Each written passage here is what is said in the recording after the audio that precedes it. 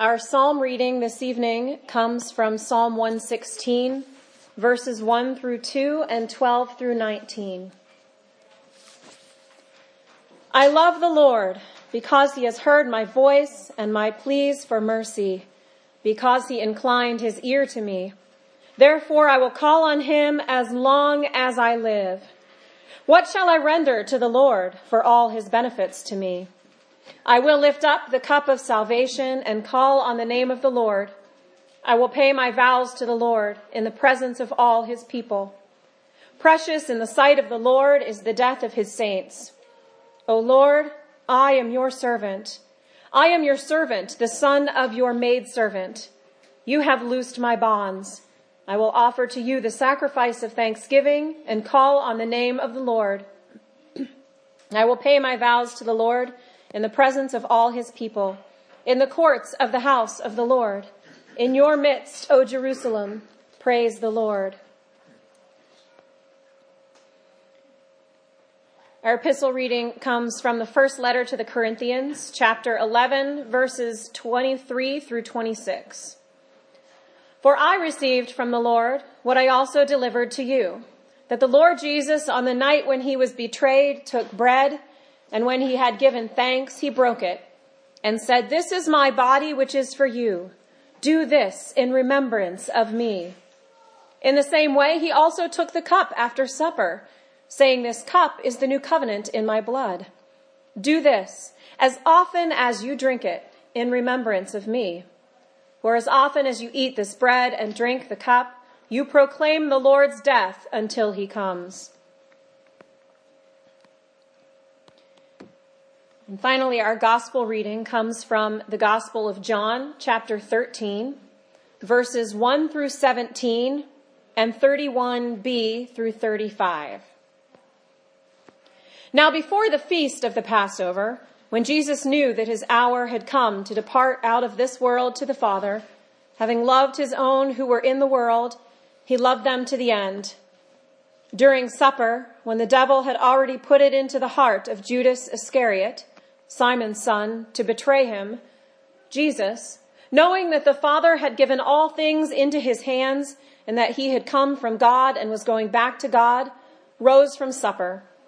He laid aside his outer garments and, taking a towel, tied it around his waist. Then he poured water into a basin and began to wash the disciples' feet and to wipe them with the towel that was wrapped around him. He came to Simon Peter, who said to him, "Lord, do you wash my feet?" Jesus answered him, "What I am doing, you do not understand now, but afterward you will understand." Peter said to him, "You shall never wash my feet." Jesus answered him, "If I do not wash you, you have no share with me." Simon Peter said to him, "Lord, not my feet only, but also my hands and my head." Jesus said to him, "The one who is bathed does not need to wash except for his feet, but is completely clean. And you are clean, but not every one of you." For he knew who was to betray him. That was why he said, "Not all of you are clean." When he had washed their feet and put on his outer garments and resumed his place, he said to them, "Do you understand what I have done to you? You call me teacher and Lord, and you are right, for so I am. If I then, your Lord and teacher, have washed your feet, you also ought to wash one another's feet. For I have given you an example, that you also should do just as I have done to you. Truly, truly I say to you, a servant is not greater than his master, nor is a messenger greater than the one who sent him. If you know these things, blessed are you if you do them." Jesus said, "Now is the Son of Man glorified, and God is glorified in him. If God is glorified in him, God will also glorify him in himself and glorify him at once.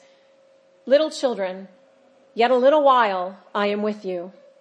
You will seek me, and just as I said to the Jews, so now I also say to you, where I am going, you cannot come.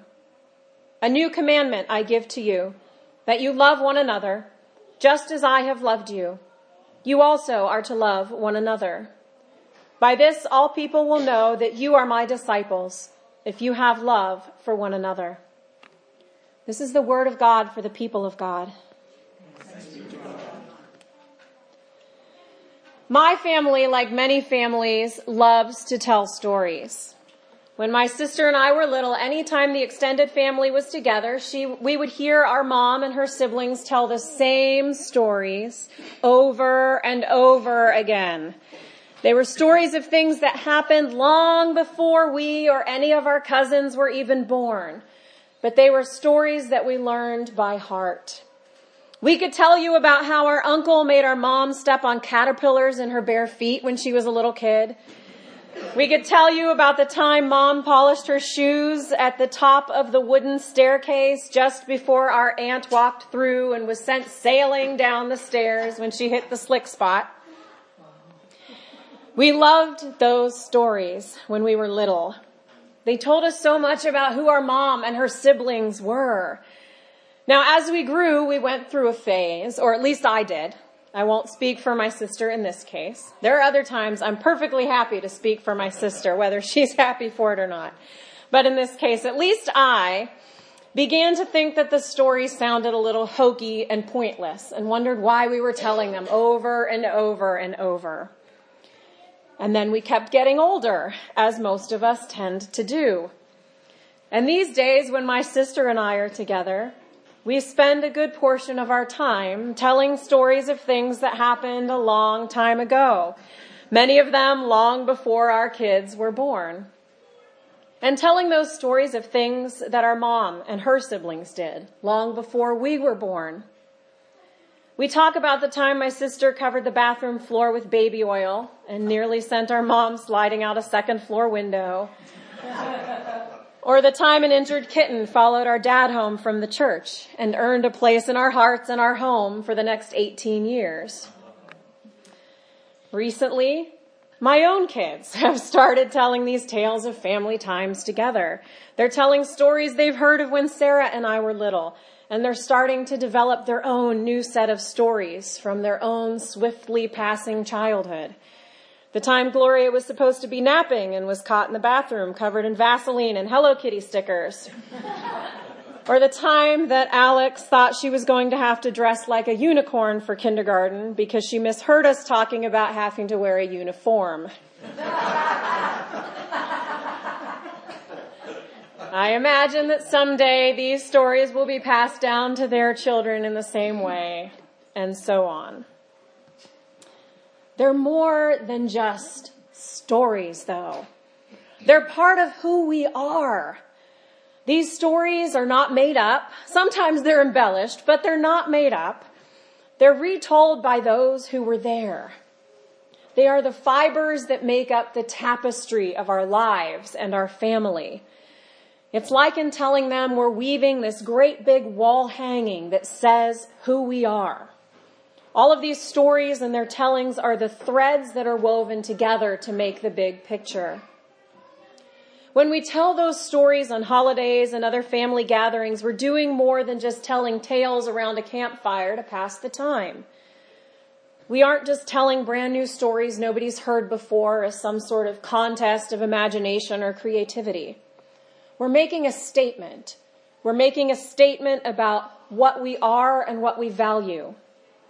The stories that stick around for a reason, and the ones that fade away just aren't as important to us. When we tell stories about family who are far away or those who have left this part of creation for the next, we can feel them with us in a way. We tell stories about them because those people are an important part of who we are. Our lives are what they are because those people were a part of them. In my family, our stories tend to have a punchline because we value humor and not taking yourself too seriously.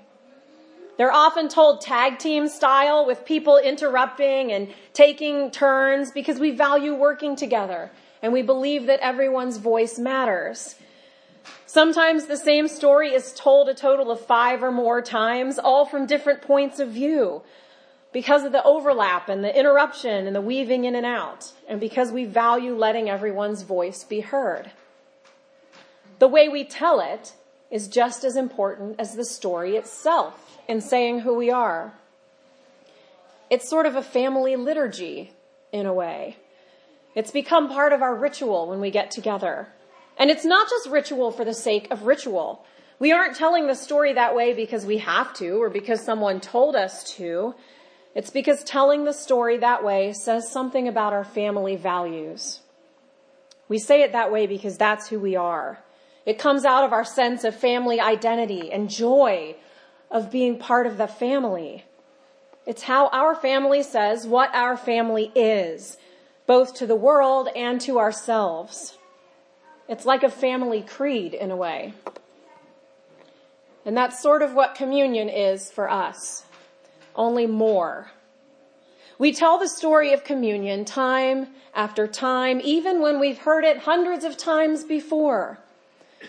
It's not just a story from imagination, but it's a family experience that has been passed down through the generations. This is more than just remembering, as in let's not forget that this thing happened. It's more dynamic. It's more participatory than that.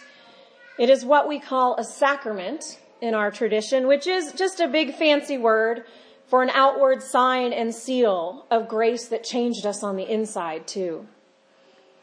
And in this telling, which we call the sacrament of communion, we proclaim to the world, look, we were lost and broken and afraid, but God reached down and brought us out of slavery to sin and death and into the light of Jesus.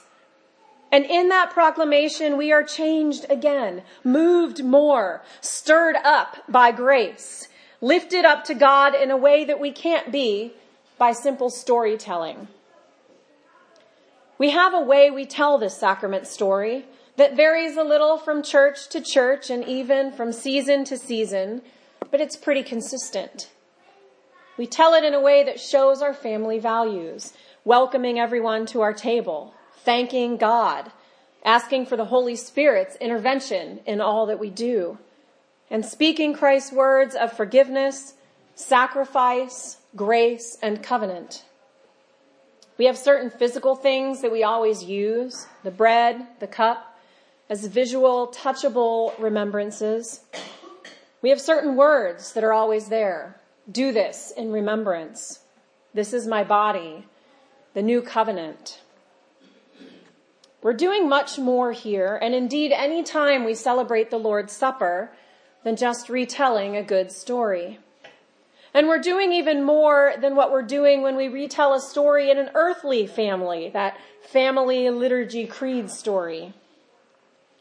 Unlike our absent loved ones in our families of origin, who we simply feel in a philosophical way, Jesus is actually present with us in this place. In this remembrance, we are nourished by the grace of Jesus himself so that we might become more Christ-like. So that we might, at the end of our worship time together, go out into the world to serve God and one another. Communion is what defines us as a family.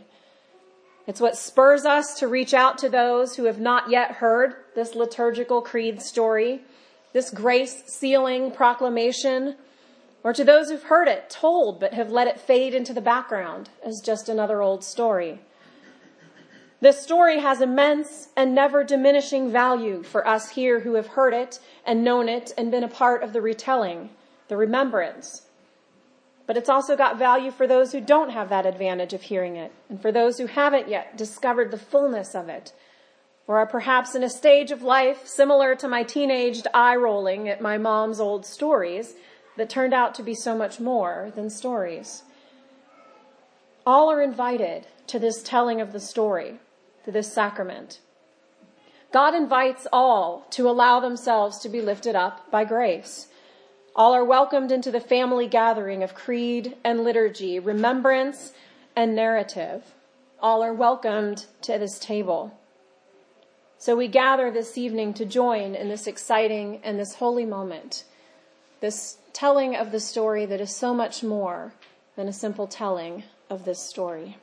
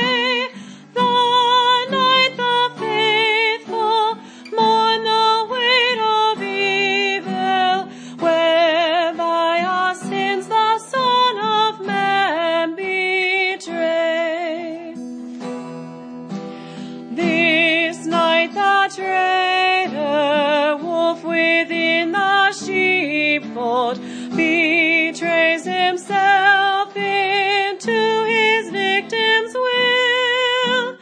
The Lamb of God for sacrifice preparing, sin brings about the cure for sin's own ill.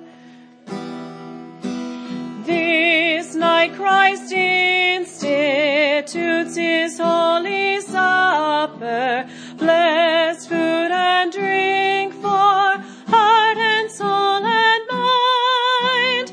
This night injustice joins its hand to treasons and buys the ransom price of humankind.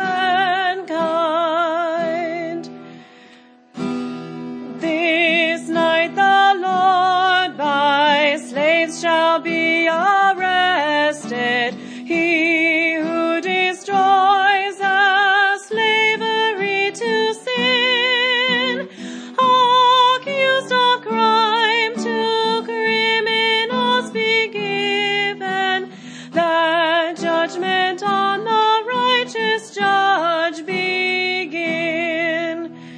Oh, make us sharers, Savior, of your passion, that we may share your glory that shall be. Let us pass through these 3 dark nights of sorrow to Easter's laughter and its liberty.